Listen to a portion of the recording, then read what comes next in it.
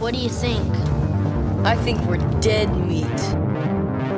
Real dead meat. You dead meat! Go ahead and laugh, you guys.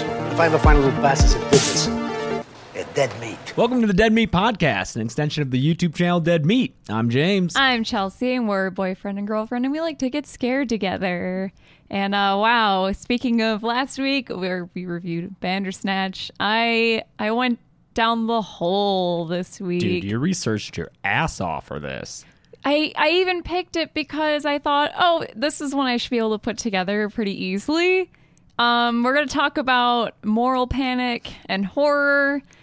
Originally, it was just going to be horror movies where people protested and stuff. But then I just thought it would be more interesting to talk more broadly about people getting freaked out by horror movies and the effect it might have on our kids and us as a society. And yeah, wow, there's a lot. You read so many books. I did. I read a bunch of books and I have like studies and stuff. That's the picture I put on Instagram with all those crazy formulas and stuff. Yeah, check we're that not out. We're not gonna touch that. Like, we're not going that deep. But yeah, that study had like, I don't know, some crazy math in it. And yeah, because I was going to make a list of funny protests of movies like Silent Night, Deadly Night, which we'll talk about, where people were mad that Santa Claus was a murderer. Mm-hmm. But it turns out that when you try and make a podcast about horror movies that people got mad at, do you know what movies qualify for that? All of them? Literally all of them. So there's going to be probably one that maybe you're thinking I'm going to cover that I'm not going to cover, because then I would have to cover all the movies. I don't mean one specific one. Okay, I just mean if you have one in mind and I miss it, it's just, there's so much. There's so much. I tried to pick kind of bigger landmark ones that maybe represented a turn in how we think about horror movies and stuff. Mm-hmm. But yeah, I think what's interesting is we always say, or we hear people say, people are too sensitive nowadays and people get too offended by stuff. But like, we've been getting offended by things since art has existed. Yeah, and I hate it so much because, like, go back and watch stand-up from the 90s or 80s and you'll find the same fucking thing of the people, like, stand-up comedians being like, people are too sensitive nowadays. It's like always. People are always saying that. Yeah. We've always been the same. Yeah. Yep. It's like I tried to say it in a kill count about how, like, Sam Raimi went to court because of Evil Dead. So, like, I don't remember any filmmakers recently going to court on obscenity charges for making a horror movie. No. So, like, what society is more offended and uptight now or the 80s? Yeah, I don't know. we should talk about that, too, because I don't have a ton about Evil Dead in here. It's in here briefly because it's just kind of lumped into a list. I kind of go through a list of, there's a specific era, especially like during the 80s, so all those movies kind of get lumped in together, but we can talk about that more specifically. But yeah, certainly as long as there have been movies, and especially horror, people are going to get mad. It just comes with the territory. And honestly, we'll talk about this too. It's kind of a plus for filmmakers in some instances. It's good PR, good publicity. We just all have really short memories, and we feel that maybe today people are hypersensitive, but that's just not really the case. So we're going to go through the history of horror and look at the variety of things people have panicked over. And we're talking protests, boycotts, legal action, bans, etc. And it's kind of interestingly, but I think maybe a little frustratingly, we're going to backtrack and talk about a lot of movies that we've covered already, because they've come up in either our most influential horror movies episode or the one where we talk about that list that Bravo made of the scariest movie moments, which makes sense that the movies that would show up on those episodes or in those lists would also be the movies that cause the most controversy, because they're the ones that kind of stick in our public consciousness the most, Yeah. All right, so here I have a quote this is from what year? Let's see, 1896. This is a quote from some of the earliest. What's up? Can I read it? Oh, yes. I like reading quotes. This is some of the earliest pearl clutching over offensive film content. Such things call for police interference. Our cities, from time to time, have spasms of morality when they arrest people for displaying lithographs of ballet girls. Yet they permit night after night a performance which is infinitely more degrading. While we tolerate such things, what avails all the talk of American Puritanism and of the filthiness of imported English and French stage shows? Yep. This is from, so basically this person is saying. This was Saw review, right? Yes. Review of Saw? So this is saying, yeah, every once in a while we all kind of seem to have our shit together, but then someone's got to come along and put out a filthy film and ruin it for everybody. And this is not the American way, you know. America was founded on Puritanism. Oh, this was a review of Deep Throat, the first big porn. Yeah. Right? Debbie Does Dallas. No, this is from the Chatbook in 1896, which was a magazine. I was looking at a scan of it. It seems really boring.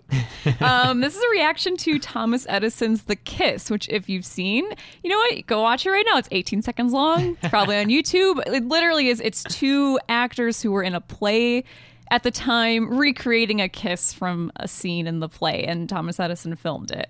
Nice. And that's it.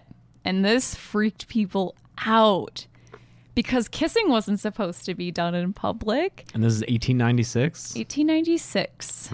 Yeah. So when films then start to adapt horror stories, that's when the real freak out starts.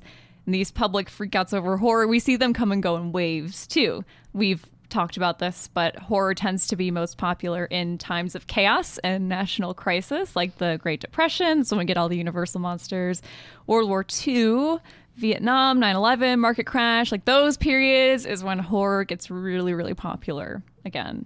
So it's when people are kind of seeking out this catharsis. And then after that period, horror inevitably faces a backlash. And so that's when these periods we see censorship getting ramped up and certain films or even directors get singled out. It's interesting, though, that the last few examples, 9/11, the market crash, and whatever is causing people to freak out nowadays, whatever that may be, are all so close together. I don't know if there's been enough time for a backlash in between. Yeah. 9/11 and the market crash is only 7 years. I don't know, because when you think of the horror films that came out after 9/11, it's all torture porn and stuff. There was such a moral outcry over those. Yeah, for sure. Yeah. And I think maybe subconsciously we've kind of reacted to that by having, because right now gory films are not what's They're not in. popular. So I think maybe we've kind of taken in that like the horror genre has taken that criticism, and you know, we've moved away from gore. Yeah, so I think definitely. I think it was definitely affected by that outcry. I love horror right now, man. I do too. Horror is the best my that favorite right it's now. ever been. Yeah, I'm not afraid to say that. yeah, it's incredible. 80s had a lot of fun shit. 70s had a lot of like good shit, but right now, man, It's so good. we're lucky to be living through it. It's awesome. Yeah, and even if it right now isn't your favorite, you can still enjoy all the other ones from the past.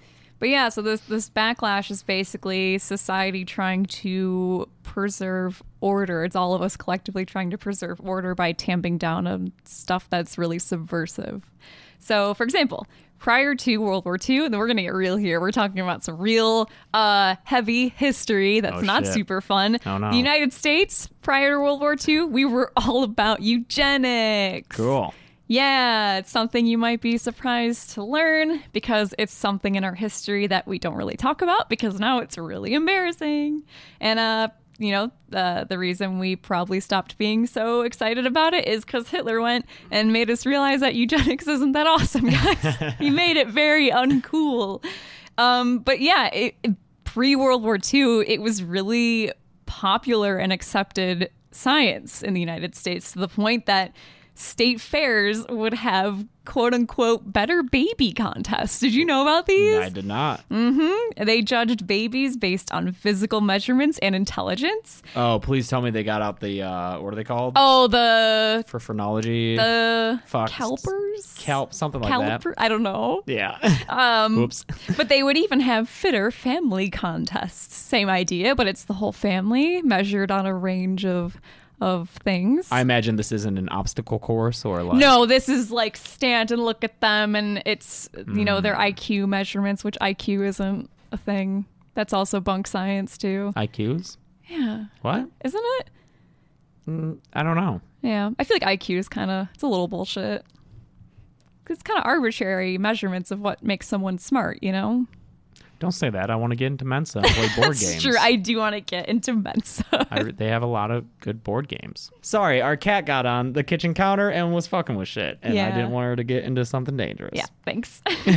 So, all right. So think about the concept of these exhibitions of perfect breeding stock, because that's the point, is these are families and babies made as an example of these are the genetic lines that we should be encouraging to reproduce and breed so that we have a stronger society. It's selective breeding. So think about what that is, and then kind of think about what the inverse of that is. An exhibition of imperfect.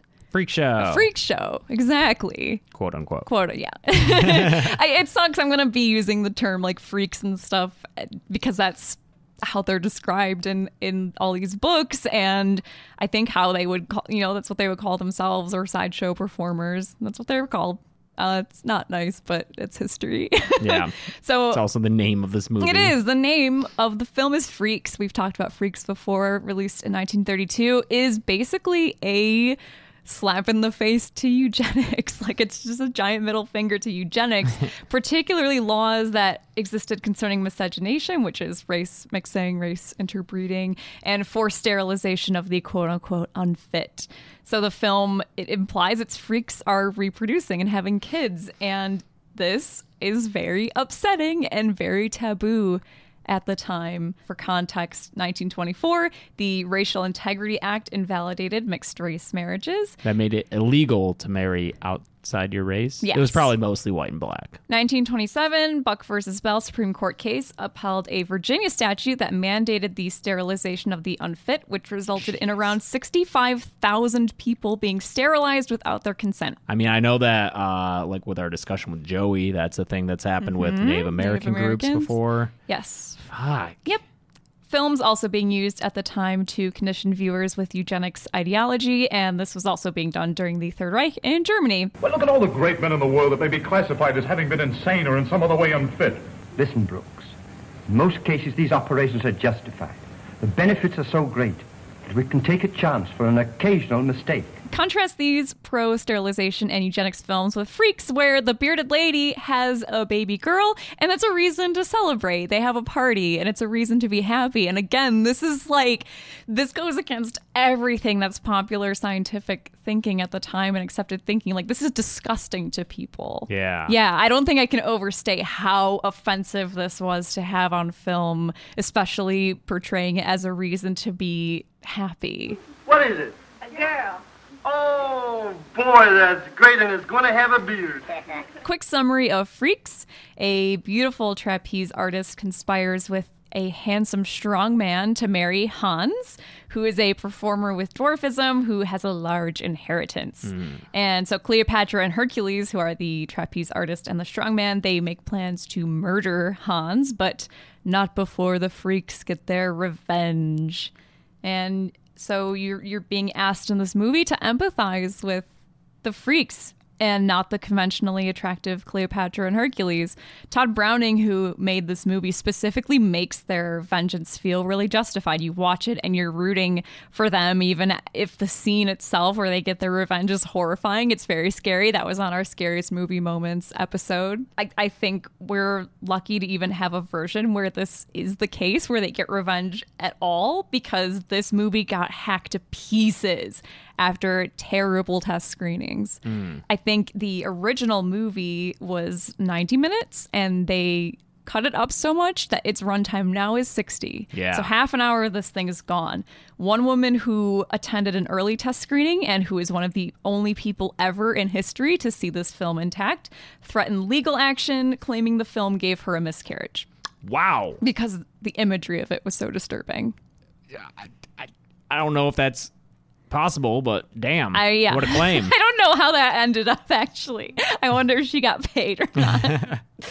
So yeah, MGM cuts this thing down to about 60 minutes, and the final scene is the biggest casualty. We still see the freaks have turned on Cleopatra, and we still see them get their revenge, but a lot of That was more graphic originally, so they took out a lot of what happens. We see her. No version of that longer one exists. Like, No. Fuck. We see her turned into a chicken woman. She's tarred and feathered and basically morphed into like a half lady, half duck. It's really creepy.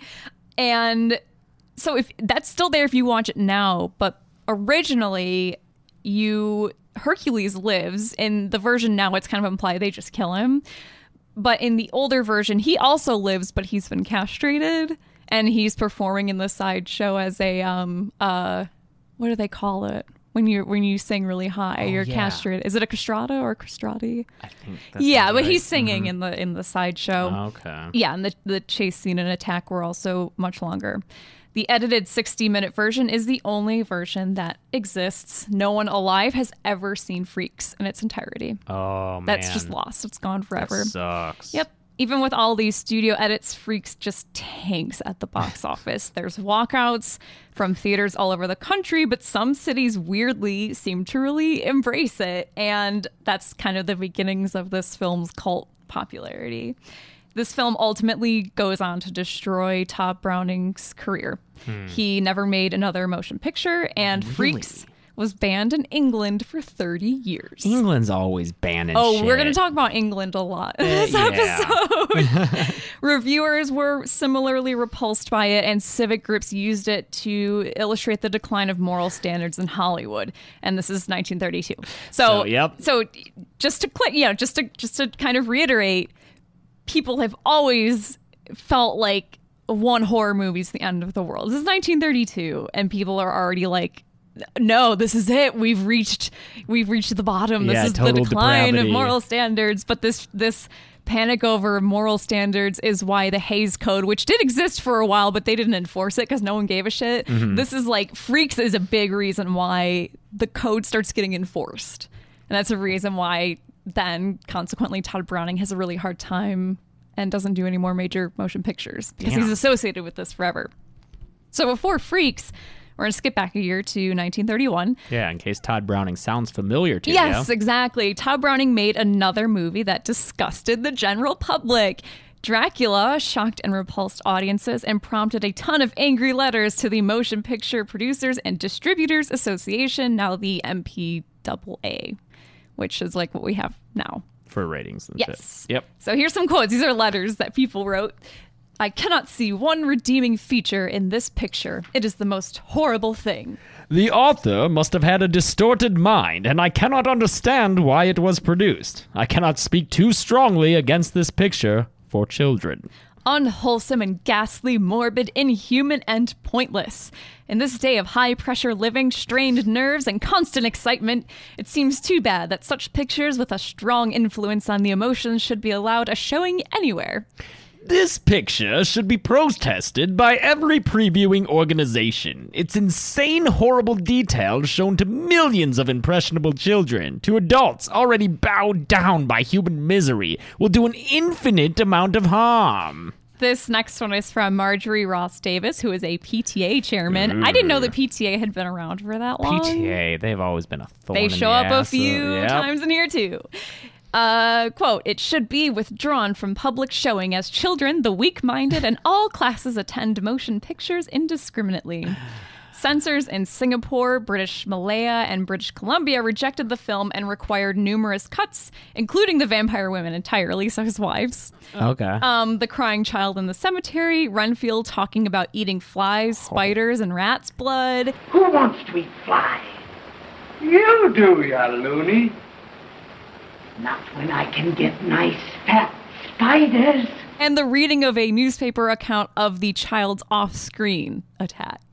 Censors in Massachusetts had specific issues with the shots of a skeleton in a casket, as well as one of a bee coming out of a miniature bee casket, and requested that they be removed specifically for Sunday showings. I don't know why, but the little bee in the casket is so cute and wholesome. Do we have all this stuff reinstated now? Do we have versions? Yes, that this is- these okay. are individual states. Oh, okay. The problem okay. is when Oh yeah, we talked about this with federally. Frankenstein too, or I did anyway when I covered it. In that, yeah, like certain states were like, no, you can't have this part in it. Yeah. it's so weird. Yep. So Massachusetts, I don't know what's going on there, fuck, but Massachusetts? a few times Massachusetts has the weirdest requests. We're gonna bring them up. The next movie, they have another bizarre request, and maybe the silliest censorship request I've ever heard ever. Oh, God. It's my favorite. It sounds like a joke. And yes, by the way, the part with the bee in the casket is the part with the armadillos that everyone called us out on in our Monster Squad episode. Sorry, we still haven't watched Dracula. I mean, I think I saw it as a kid. Yeah, but that doesn't count. Yeah, we've been watching the old Universal ones. We haven't watched Dracula. Yeah, watching them as an adult is a much different experience. Yeah, sorry. The same year, in 1931, the first preview of James Whale's Frankenstein so horrified audiences, not in a good way, that Universal went into panic mode. According to James Curtis, who was James Whale's biographer, quote, people got up, walked out, came back in, walked out again. It was an alarming thing. It's important to remember that audiences at this time didn't have exposure to this kind of imagery, because think about it. The opening of Frankenstein is a graveyard where there's like we see a grave digger shoveling dirt into the grave, and it's super loud. You hear there's like thwomp sound, Yeah. and I guess he put a microphone down in there to get that noise specifically, and that made people gasp apparently in the screening, because it's, I guess, thinking about it, where else would people? It's really morbid imagery, you know. It's like the first toilet flush heard in a sitcom, I guess. Yeah. I guess. Yeah. God, And then I'm you glad we also live here now. you've got Fritz, who's his little henchman, taking a hanged man down from the gallows, and it just like plops onto the ground. It's all very improper and weird. And I bet just back then, seeing a supposed dead body being treated so unceremoniously would have been really shocking and odd, and probably felt really wrong, because they don't have a frame of reference for Yeah. that kind of stuff. Good thing they never saw Freddy versus Jason, where Freddy fucks a dead chick. Yeah. So I gave like a thumbs up, but if you're just listening to this, you can't hear. So to help the film get past censors, Universal adds the prologue to all the prints of the film. Oh, Yes, okay. exactly. Where it's the actor that plays Dr. Waldman, and he warns you about the film's content. That's where he's like, well, we warned you. Yeah. And then the movie Which starts. would later get parodied in Treehouse of Horror. Exactly. So still, the movie is banned in Belfast. It's one of those ones where if you don't say it with the accent, people make fun of you. I feel like South Oh, don't worry. They'll always make fun of you for pronouncing something. That's Trust true. me. It's the internet. South Australia, Czechoslovakia, and Sweden. Individual states, again, censored different parts of the film. Massachusetts, back at it again, requested, quote, this is straight up the actual request, eliminate scene showing body on slab coming back to life. Yep. The worst instances of censorship, however, happened as a reaction to one specific scene. All right, Lucy, I'm moving you because she's blocking my... Come over here, Lucy. So, during this time, so this is 1930s, there is a moral panic sweeping the nation over sex offenders. And a reason for this is there's like a spate of child murders. And there's also, because of the Depression, there's just a ton of homeless men specifically. There's like such an uptick in homeless men. And so people get this weird idea that there's just vagrants who are wandering around and like committing sex crimes against kids. It was a whole thing. I almost think of it like Satanic Panic, that kind of stuff, where people just get all riled up with this imagery. And so after this, there's hundreds of arrests of quote unquote sex deviants and an uprising in mob justice.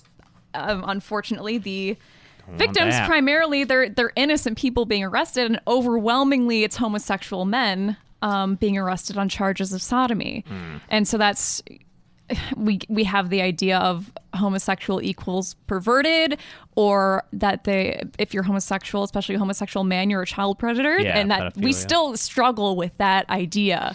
the idea that homosexuals should not be allowed around kids or have kids because there's something Boy perverse. Scouts, Boy yeah. Scouts, yeah, there's something That very whole thing. exactly. We still are dealing with this.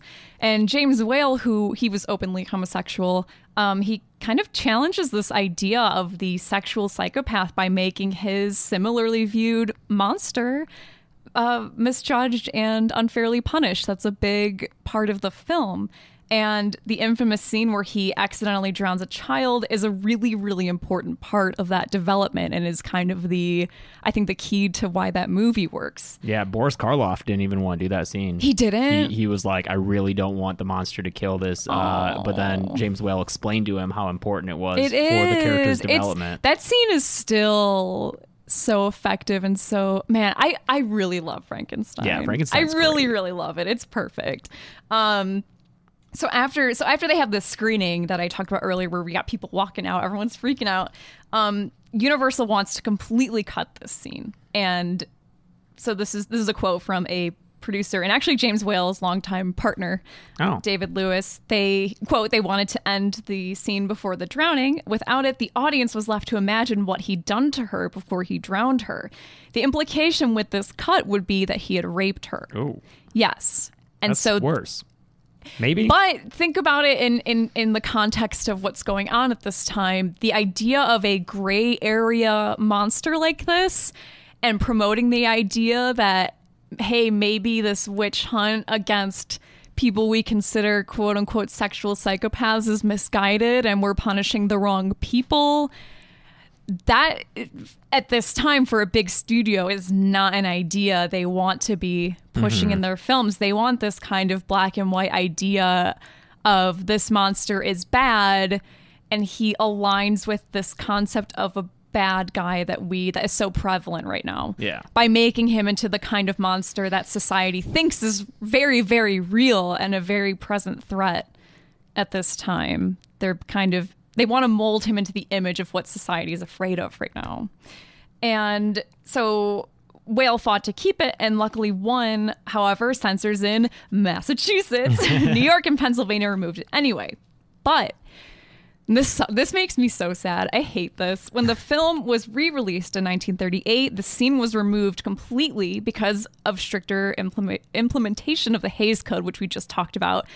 Again, that happens because of freaks and movies like it. And the Hays Code, if you don't know, just really quick, was a code that it wasn't legal. It was self-censorship. It was self-censorship making because they don't want the government to have to step in and start censoring stuff. They're like, we'd rather do it ourselves. But around this time, this code gets really strict. And so that's why this whole scene is cut from all prints of the film. And it remained removed and lost until 1985. Yeah, man. For 50 years, Frankenstein was a totally different movie. You take out that scene and the monster is a completely different character. It changes the message of the film. It changes everything it changes all the emotions of the film. It's totally different. Come on, Lucy. I'm sorry. Jeez. So in 1985, it was partially restored after a cut from the original release was found. I don't think they ever found the whole scene, but they found enough of it to where you get what's going on. But for 50 years, the monster was a depraved pedophile. And instead of this innocent, bewildered creature who just thinks his new friend is going to float like flowers. Yeah. And I think that made me so sad. I didn't know I knew that scene was problematic, and I knew that scene was the target of a ton of censorship, but I didn't know that it was just gone like that for 50 years. That's so crazy. Yeah, and you can kind of tell the quality of the footage is different than the rest of the movie. Mm-hmm. Yeah. James Whale becomes regarded as problematic for studios because of this, and also he's, again, he's homosexual.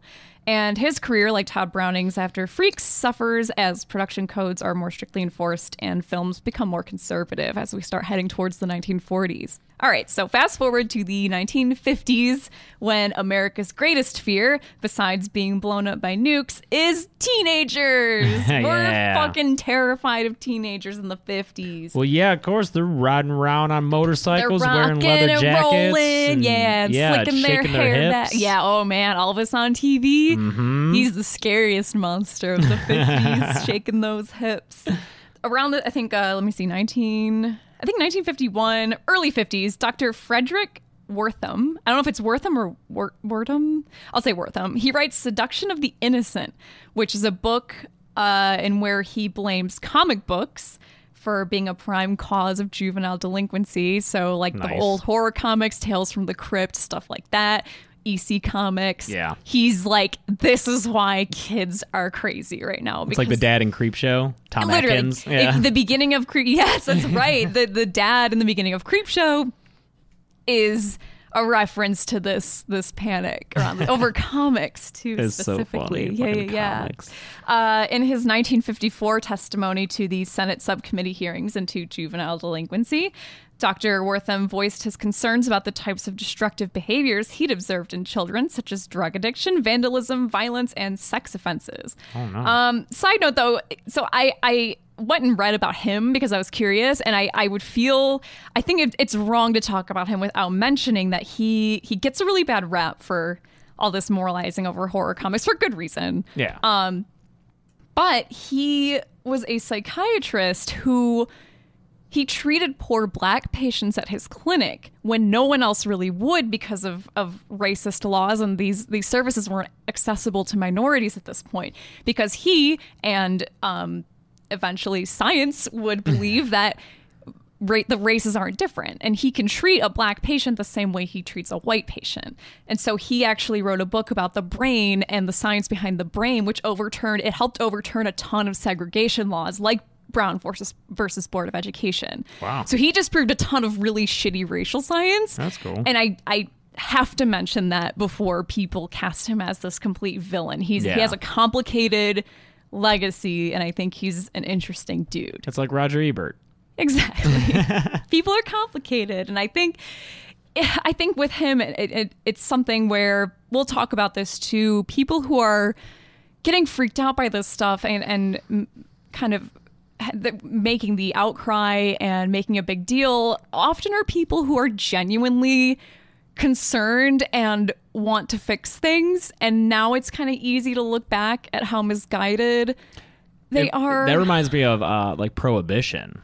Yes, Prohibition is a very an abject failure. Yes. But like at the time, the people trying to instate it were just trying to fix a severe problem of alcoholism and like domestic violence. It's very easy to look back and make fun of the women's movement specifically that were for Prohibition, because these are women who are wives of violent, abusive drunks, and they didn't have the precedent that we have now that Prohibition doesn't work at all. They don't have that, and so it's easy now to look back and think, oh my God, they're making a big deal over, kind of like it is here. Mm-hmm. So that's something to keep in mind too.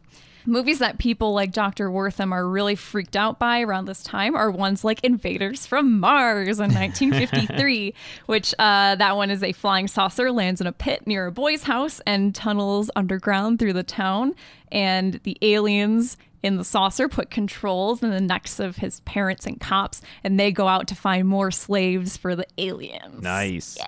I will say, huge blind spot, all those 50s sci-fi. Same. I've never That's a big watched blind any spot of them. for me.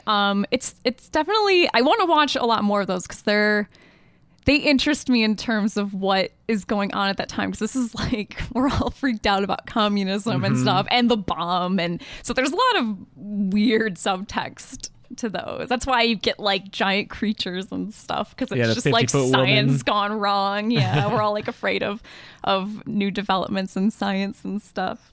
Again, here we go. The PTA PTA representative, quote, and this is about invaders from Mars. Here in science fiction form is an orgy of hate and fear and futility with no hope of escape, no constructive element whatsoever. The child with whom one is asked to identify is bereft of any security from father and mother, from constituted authority, and the adults burst into meaningless violence. For a time, we hope there will be an answer in this projection of the formless fears abroad in our world of technological annihilation and savage ideologies, but the terror and dread pile only higher.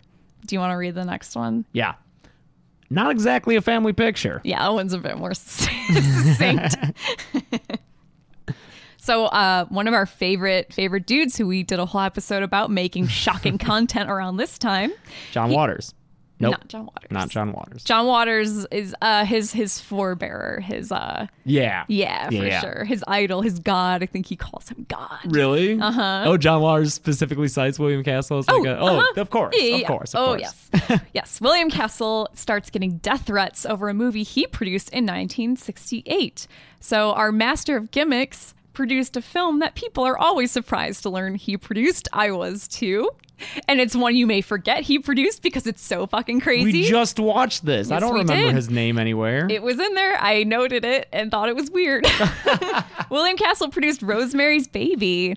And yeah, right? So Rosemary's Baby gets labeled as condemned by the National Catholic Office for Motion Pictures, formerly known as the Legion of Decency. Legion of Decency. Yeah, like, oh, excuse me. That sounds like the boringest superhero group of all time. Oh my gosh, right? The Legion of Decency. The Legion of Decency.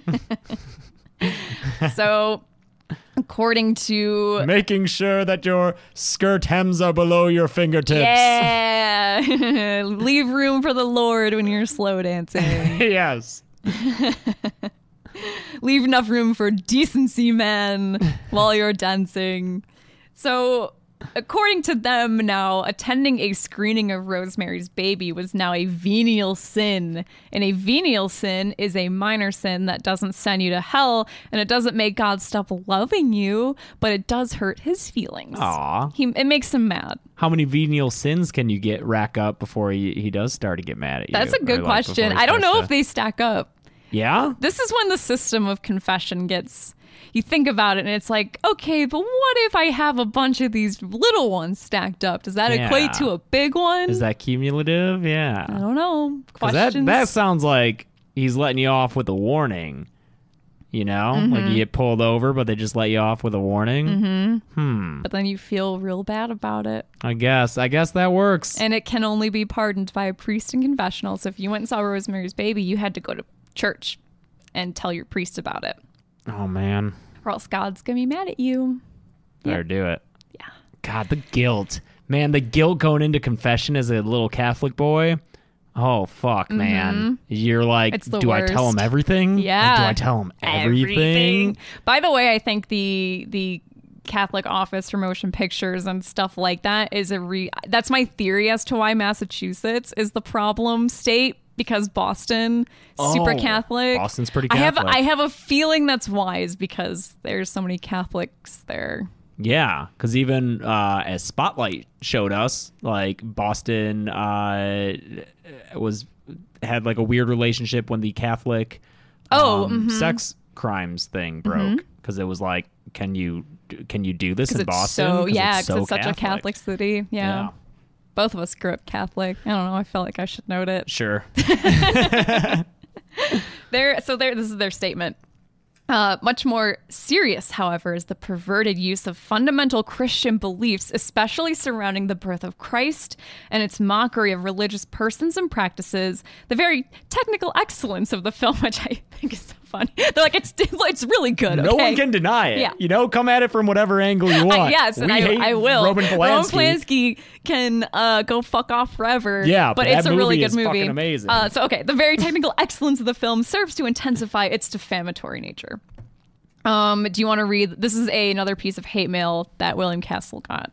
Rosemary's Baby is filth, and you will die as a result. Lover of Satan, purveyor of evil, you have sold your soul. Die, die, die. And apparently, no idea if this is true. It seems maybe like a William Castle style elaboration, kind of a tall tale, but he had some health problems after getting this letter, and so he always kind of wondered after that about curses and if they were real. They're not, Willie. Sorry. In 1971, The Exorcist, a film also tackling the fear of parenthood and demon kids, managed to avoid similar Catholic condemnation, which That's you right. may be surprised by. Catholicism saves the day in The Exorcist. Yeah, I just watched The Exorcist for a Patreon review, and I did a little bit of light research into it. And yeah, The Exorcist has a couple of actual Jesuit Catholic priests in the movie, like acting. They served as technical advisors and played small parts as priests. And so, yeah, the Catholics were all over this movie. I was looking on some Catholic message boards while I was researching. Guys, this took me so long to write. Seriously. I was on these like message boards, and someone actually posted a quote from the Catholic Bishops' Conference in 1973. This is a quote. Directed by William Friedkin, the movie is on shaky ground theologically, and its special effects are horrific, but the result is an exciting horror fantasy for those with strong stomachs. Its graphic violence, obscene references, and foul language make it strictly adult fare. But they really liked it. Well, the author of the book, didn't he write it to try to, like, convince people to believe in God? I'm not sure. I believe that I don't know read enough that in about the my book. light research, so that might be Blatty. wrong. Yeah, William Peter Blatty. Yeah. I think he was a devout Catholic who wrote it as like a story of Catholicism saves the day. So I think he was fine with the movie being so scary because it would scare people in. Right. You have a great ideology if you have to Yeah. scare people into it. Hey man, that's the Catholic style, baby. We just scare you into believing. Yeah. Hell yeah. I think it's fascinating. I want to do a study about this, how many former Catholics or people who were raised Catholic go on to be really into horror movies and become horror directors, because Catholicism is so fucking violent. You go to church and it's just like bloody Jesus up on the wall and all the scenes of the crucifixion, and oh boy. Yeah.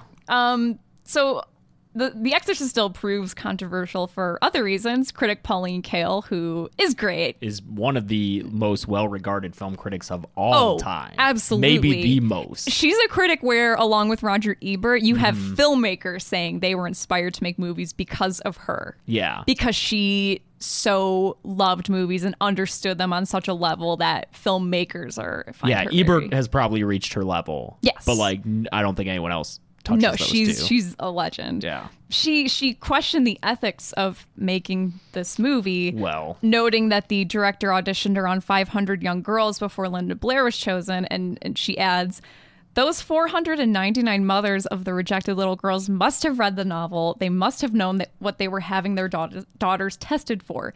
When they see The Exorcist and watch Linda Blair urinating on the fancy carpet and screaming and jabbing at herself with the crucifix, are they envious? Do they feel, that might have been my little Susie, famous forever? Well, you know what? Those other 499 parents should feel lucky because, William Friedkin, the director, he was one of those directors who didn't put a high premium on the safety and comfort of his actors. Yes. Linda Blair had back problems because of the harness that like put her up and down in bed, and a bunch of the cast they were put in freezing temperatures, and it did not sound like a good set to be on. Yeah. So. Although I did also read a quote from Linda Blair saying it was fun doing like the pea soup stuff and just all the special effects, and she's a kid just getting all gross and having fun. There were still protests by other Christian groups during the movie's release, and the UK home release of the film in the 1980s was actually withdrawn, and you couldn't get the movie until 1999. 99? Yeah. Damn, dude. 99, I think, is when they reappraised a lot of movies and put them back into circulation. In England? In the UK? In 1979, Ronald Reagan was elected President of the United States. The same year in the UK, Margaret Thatcher was elected Prime Minister. Here we go, 80s. Yeah, here we go. So together they ushered in an age of right-wing conservatism and a return to family values. Yep. Called the 80s. Around this time in the late 1970s, we enter into one of the most maligned and controversial eras of horror, the slasher. Thanks, John Carpenter and Bob Clark. Bob Clark. And Toby Tobe Hooper. Hooper. Yeah. In 1976, protesters gathered around theaters that were planning to screen a supposed snuff film called Snuff. Have you heard of this? I've never heard of Snuff. Some theaters received bomb threats. The film wasn't a snuff film at all. It was an Argentinian production originally called Slaughter, which was then rebranded and released as Snuff by producer Alan Shackleton, who got the rights to this.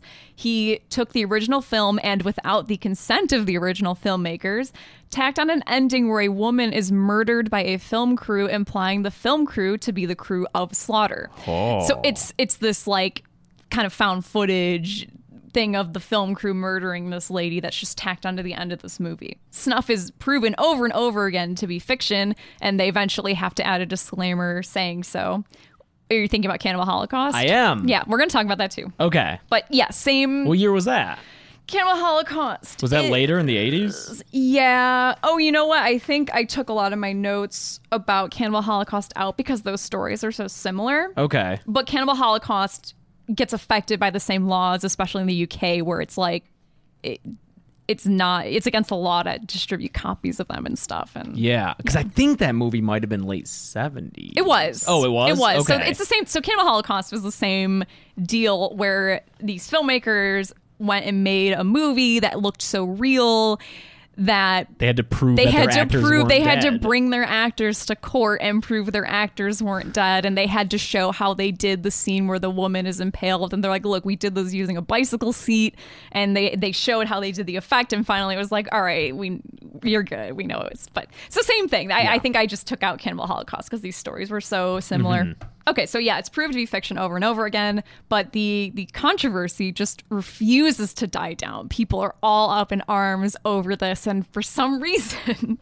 people convince themselves and they become determined to prove that there's actual snuff films floating around out there because it becomes an urban legend. Well, here's the thing. Here's my question. Before this movie was called Snuff, was snuff film a term? I believe, yeah. So this producer named it Snuff after the snuff Yes, term. I believe so. Because I was wondering if maybe That's he where this randomly comes named it from. Snuff, and that's what the term comes from. Okay, I think that's why he called it got it. that. Yeah. So people are determined to prove that there is like an actual like produced, like someone produced, with like decent production values, like a snuff film, and is circulating it around really wealthy creeps who are paying a ton of money to watch it. So it's just an urban legend. It just becomes an urban legend that this is a thing, and people get so wound up. And there's protests with arrests and stuff. I maybe would almost compare this to Pizzagate type stuff. Oh. Where people are like, no, this is real. There's snuff films floating around out there. We need to find them, but there's not. Yeah. And so the LAPD has to get involved, and they launch an investigation, and no evidence. There's no evidence proving the existence of any snuff film like that. Like there's nothing. I don't know. We watched Unfriended Dark Web. Oh, shit.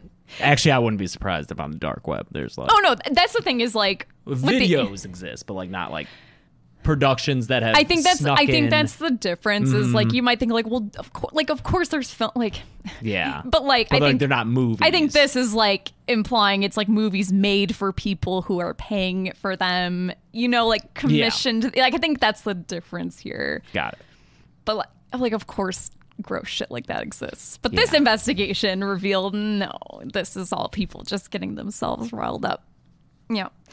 Siskel and Ebert continue to contribute to the slasher controversy. We talked about this on an older episode if you want to hear more about this, when they dedicated an episode of their show Sneak Previews to discussing a, quote, disturbing new trend in today's movies, unquote. Siskel shamed Paramount for releasing the indefensible Friday the 13th. And urged viewers to boycott Paramount films. Gene Siskel also, this almost is like an apocryphal thing. Yeah. I went and looked at the article that this was published in. He mentions her hometown, Betsy Palmer. He does not list her address. Oh, because that's the story is that he Gene doxes her. Yes, that's the story is Gene Siskel printed her specific address. He doesn't. He puts the mailing address, I think, of a Paramount producer. So you can, it's like mail complaints to this producer and then says, by the way, like Betsy Palmer lives and lists the town. Well, why the fuck did you do that even, Siskel? I mean, that's stupid, but it's Yeah. also, he didn't put her home address Got in the it. newspaper. It was an address of a place. Of a producer. Not their home address? I don't think so. I'd have to look again. Okay. I should have printed out that article. In any case. Yeah, it still sucks. Yeah. We talk more about that in our Roger Ebert episode. Yep, and we have clips from that episode. And as well. I see that we're going to get to it later, but Silent Night, Deadly Night, he did the same kind of shit where Gene Siskel, he like read out the names of the crew involved and like man. publicly shamed them. Interestingly, I have an article. Where'd it go? I printed out a whole bunch of stuff. I printed out an article written by Roger Ebert in 1993 called A Few Words on Violence, where he makes a You list. said 93? 93. Okay. He wrote this kind of list of he says a few simple truths about violence in the movies and on TV. And I highlighted 2 of them because I thought they were relevant to what we're talking about. 1, you can't talk about violence being quote unquote justified if the movie or TV program is a quote unquote good one. Because which of us is to say what's good and bad? I admired the use of violence in One False Move, but you may admire the violence in Friday the 13th. 2, you can't talk about gratuitous violence because everything in a movie or on a television show is gratuitous. That is, nothing is necessary. It's all escapism and entertainment. That's why it's made, that's why people watch it, and everybody knows it. The violence in Macbeth is just as gratuitous as the violence in The Evil Dead. So I think he softened a little bit. Yeah. Especially over the years, but he like, I think Ebert was a bit more nuanced. Well, like we than- discussed in our Ebert episode, there were a lot of movies that he liked. The Thing was not one of them, and fuck him for that, but... So, Friday the 13th's release in England, this is where we're going to start talking about England, because holy fuck. I didn't realize how crazy England gets over horror movies. Evil Dead, man. Yeah. Sam Raimi went to court. Friday the 13th's release in England coincided extremely unfortunately with the end of a period of killings done by the Yorkshire Ripper. The Ripper was active between 1975 and 1980 and murdered over a dozen women. In 1981, truck driver Peter William Sutcliffe confessed to the murders and was arrested. Basically, this is not a great atmosphere for the release of a slasher film, especially one where there's lots of young women being murdered. Mm-hmm. At the same time, the home video market is exploding. There's an increased availability of VCRs, so there's an increased demand for movies. Low-budget horror thrives, and there's no regulation at all dictating their content at first. Basically, anything could be put on home video. So you get horror movies, exploitation films, they're all huge at this time, direct-to-video stuff anyway. The English press gets wind of this and makes a big deal about it, and the Department of Public Prosecutions makes a list of films that they feel qualify for prosecution under the Obscene Publications Act. This becomes known as the quote-unquote video nasties controversy. Sounds fucking disgusting. The video nasties. Oh, video nasties love. Yep. Yeah, I know. Whenever I heard this when I was younger, I was like, so porn? That's what I thought. No, man. It's even stuff that sounds like it could be porn. I'll explain later. It's particularly disturbing because the people leading the censorship of these films don't really bother watching the movies they're censoring. So films on this list, which you can look up online, include Blood Feast, Last House on the Left, I Spit on Your Grave, The Burning, Cannibal Holocaust, Snuff, Tenebrae, Stereo Argento, The Evil Dead, The Funhouse, many, many others. By the way, The Exorcist, which we mentioned being pulled from circulation, it wasn't a video nasty, but apparently some individual censor had an issue with it and made such a big deal that it just got yanked. Okay. Yeah, it's cool. Fuck it. Yeah. You can learn more about video nasties online. They're like organized into all these subcategories, and those subcategories determine the amount of legal action that's taken if you are possessing them or selling them. Just And possessing one, like for home use? I'm not sure. I think it's I think it's distributors that are getting the. probably, I think yeah. if you, because what you're not. Yeah, what are you gonna? Yeah. Yeah, I don't think it's like drugs where they can do like a tape Pull you over and it's bust on like, someone's. I smelled some Evil Dead in the back right. seat. You got some Raimi in there, boy? So this list grows to include films such as The Best Little Whorehouse in Texas, which is just a Dolly Parton musical, and The Big Red One, which is a war movie, but it sounds like a fucking porn because they're Sounds like not. Clifford's dick. Yeah. Because they're not even watching me, so movies that sound Oh my God. suggestive get pulled. Finally, in 1984, the Video Recordings Act required that all movies had to be certified by the British Board of Film Classification in order to be released on home video. The VRA basically let the government decide what films the public could watch.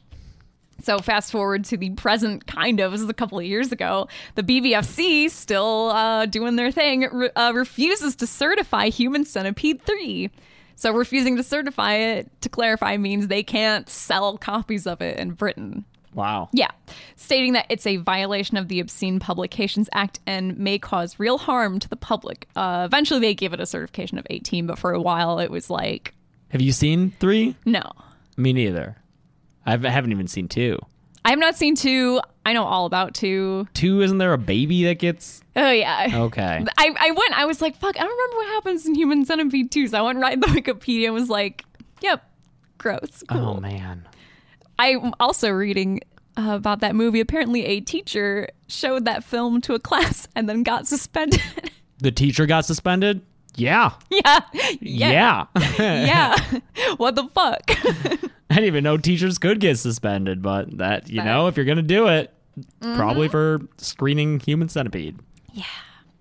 So now I'm just going to go through some this is just miscellaneous horror movie outrages from throughout the years. Because again, there's so fucking many. I couldn't figure out a good way to fit them in. So we're going to go back to 1960 real quick. Psycho's illusion of violence during the shower scene is so effective, Walt Disney forbids Alfred Hitchcock from ever using his theme park for one of his projects. What do you mean using his theme park for a project? That's what I was like, what? Did that come up? Yeah, or was he presumptively being like, oh, of course Alfred wants to film at my fucking cool theme park? Yeah, I'm sure the first draft of Marnie had fucking Tippi Hedren riding around on It's a Small World. Yeah. Same year, Michael Powell's career is tanked by the reception to Peeping Tom, which is great. If you haven't seen Peeping Tom, that is another... That's one I still need to see. Oh, man, Peeping Tom's great. Yeah. I watched it in college. I would love to rewatch.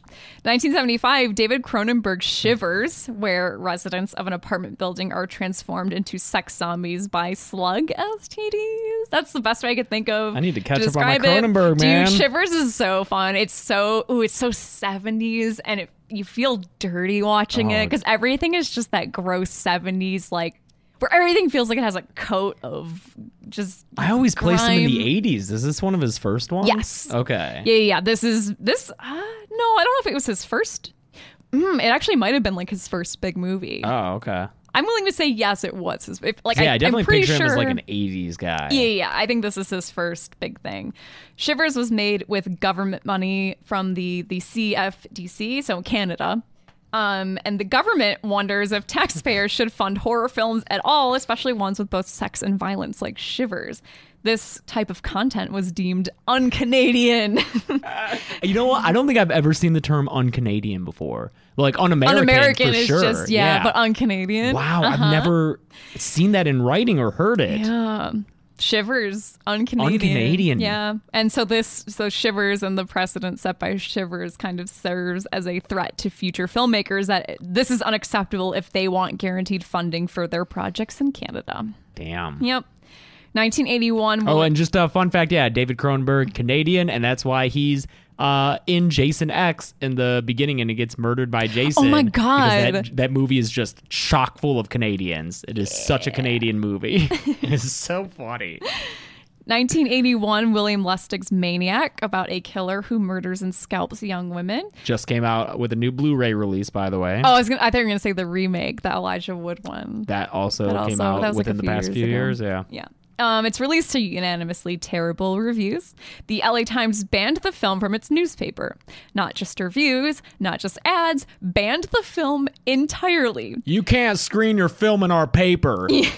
So what happens is if you go to theater listings in the LA Times now, where there's times for Maniac or where they would appear, there's just a note telling readers to go call their local theater for more information. Wow. Naturally, this prompts ads to pop up all over town. Maniac, the film the Los Angeles Times refuses to advertise. It's the Streisand effect, man. Yeah. You try to censor something. If you're a horror filmmaker and this shit happens, that's the best thing that could possibly happen. Is this kind kind of controversy. Same thing with the next case. Yep, 1984, Silent Night, Deadly Night, about a homicidal orphan dressing as Santa Claus. Watch the kill count for it, especially watch the kill count for parts 3, 4, and 5. They're very low, and I want all my kill counts to be over 1 million, and those are going to take forever.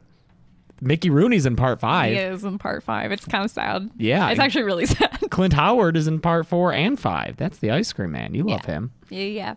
So Silent Night, Deadly Night is picketed at the Interborough Quad Theater in the Bronx by over 100 people singing Christmas carols.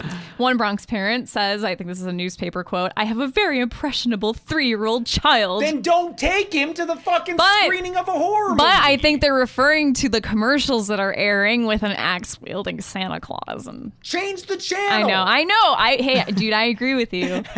Various groups joined the protests, and a New York State assemblyman, assembles a campaign to boycott theaters showing the film.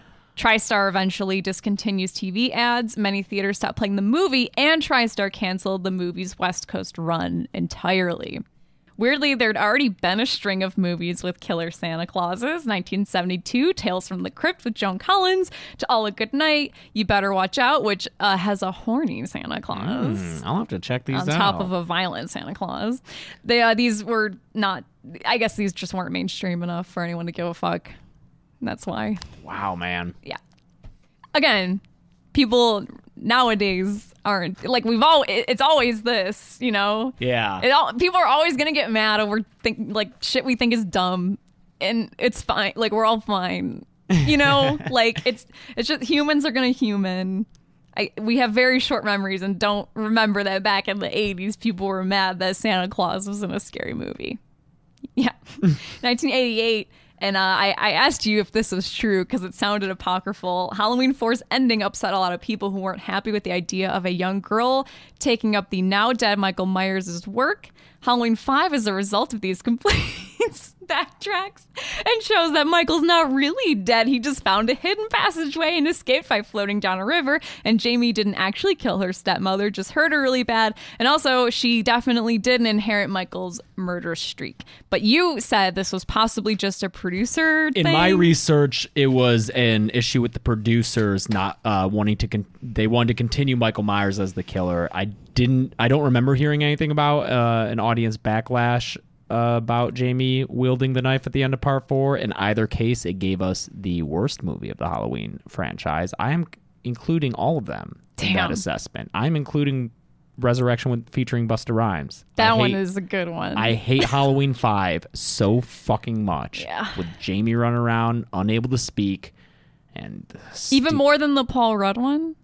Yes. Wow. I do, because the Paul Rudd one, the subsequent film, Curse of Michael Myers, has characters that are at least likable that you can kind of root for. Not Paul Rudd. He sucks in it. Yeah, but the woman in it, the main chick, she's fine. That fucking 5th one, man. Yeah. You can't. I hate it.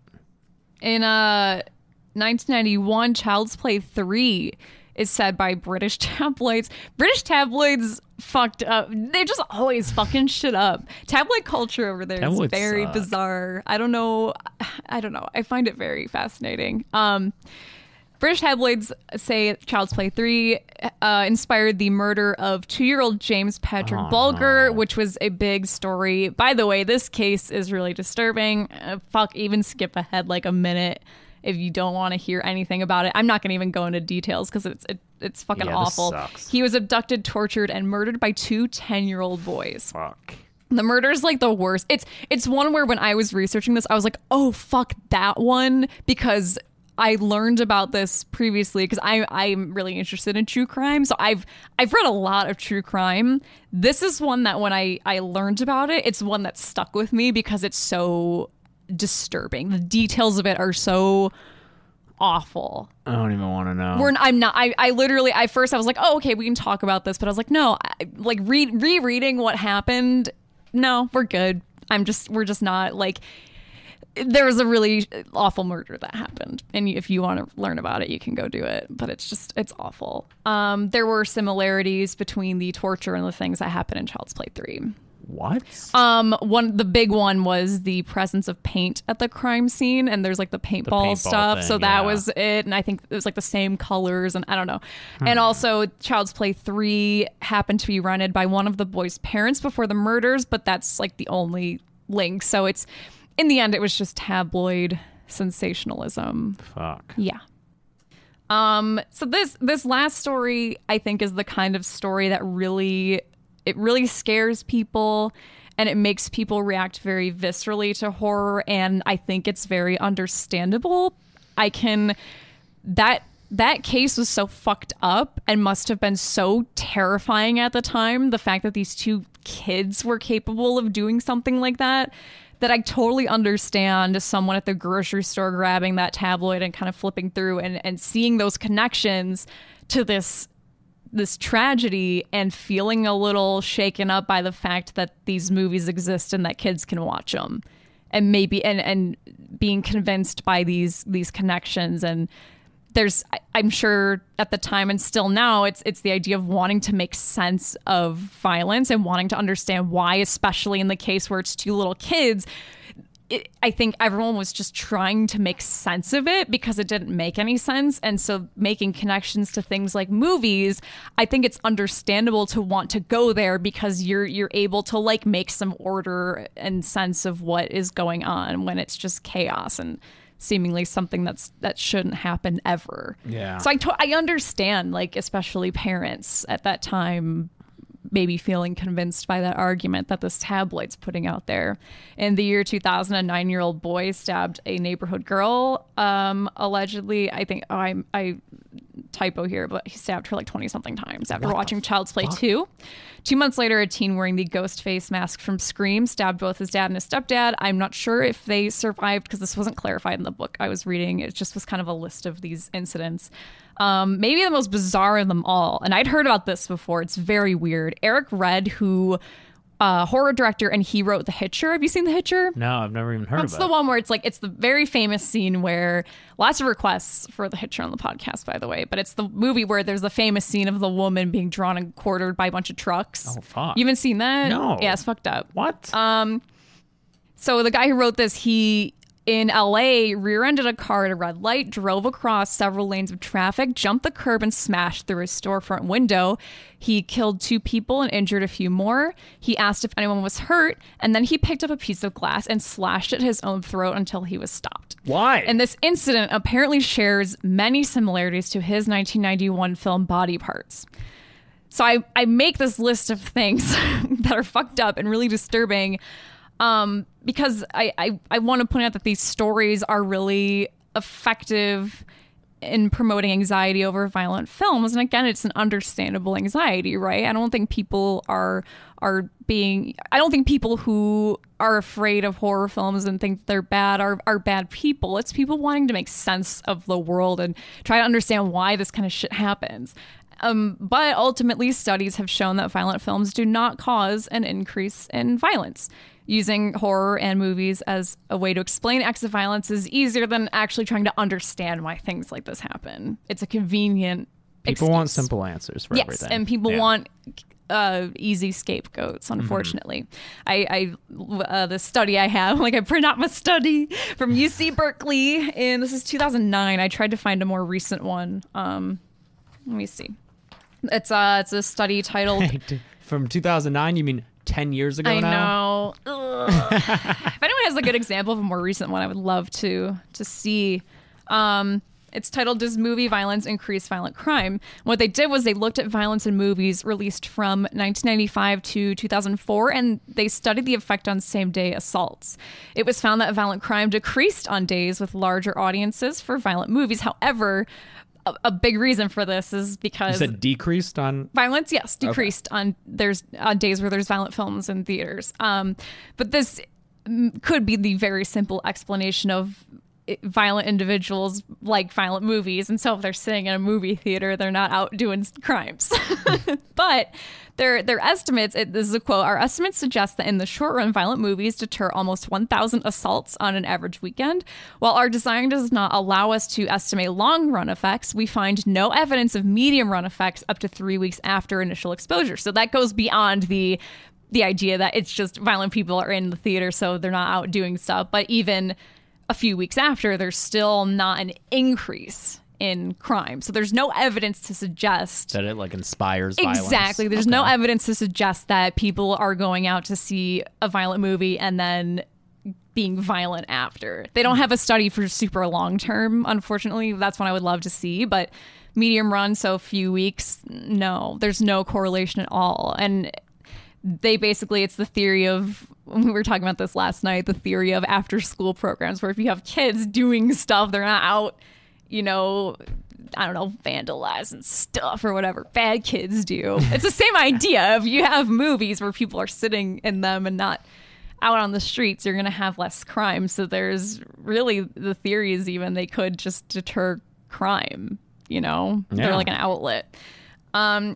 Here's another quote. Exposure to violent movies has 3 main effects on violent crime. 1, it reduces significantly violent crime in the evening on the day of exposure. 2, by an even larger percent, it reduces violent crime during the night hours following exposure. 3, it has no significant impact in the days and weeks following the exposure. So, and the paper also says that they discuss banning violent movies and the politics of banning violent movies, and they say that it would be ineffective, at least in the short run.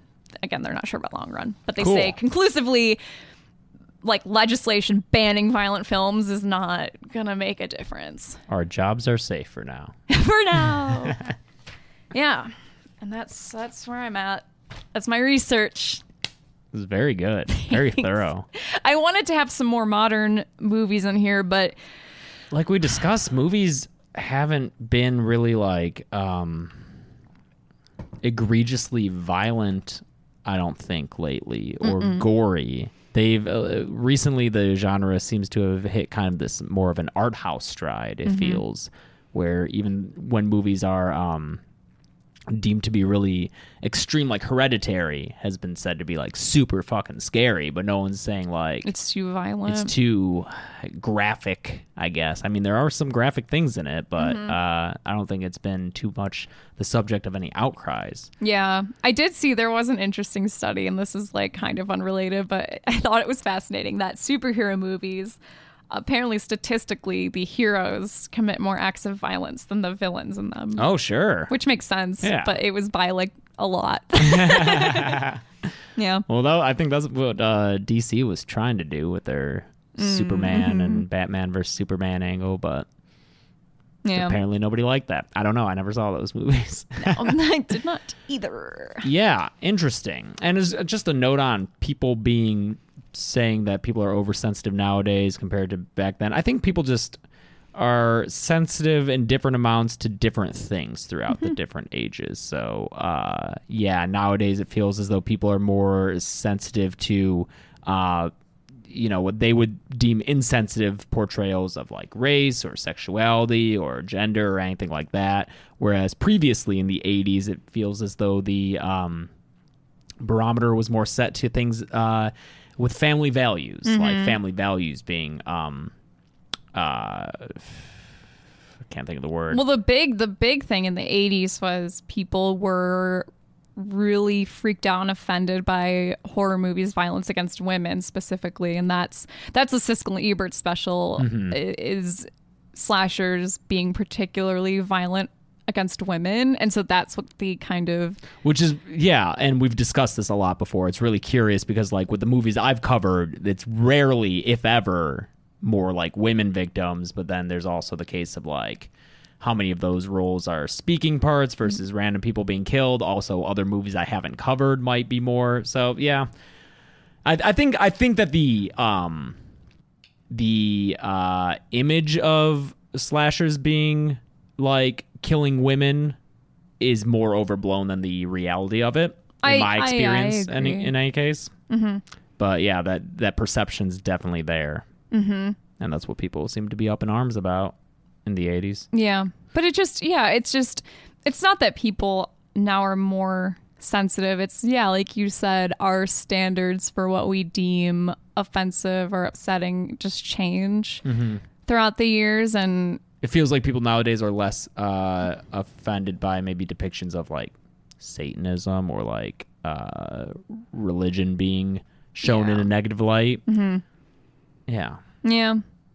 So it's just, that's nothing new.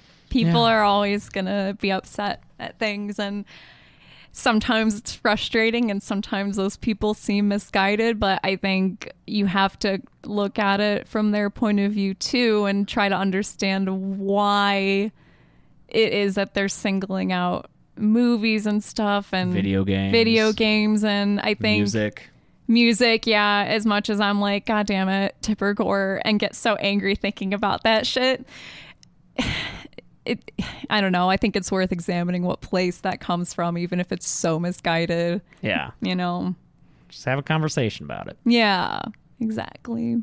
Cool. Well, you researched your ass off for this episode. Next week, we'll give you a little bit of a break and do a simple movie review. Hell yeah. I don't know which one yet, but we'll figure that out after you edit this. Yep. Yep. I'm going to get right on that. Yeah, in the meantime, you can follow Dead Meat on social media at Dead Meat James on Twitter and Instagram. There's also the Dead Meat subreddit, r/Dead Meat James. We're having a fun time there. Lots of fun memes and stuff.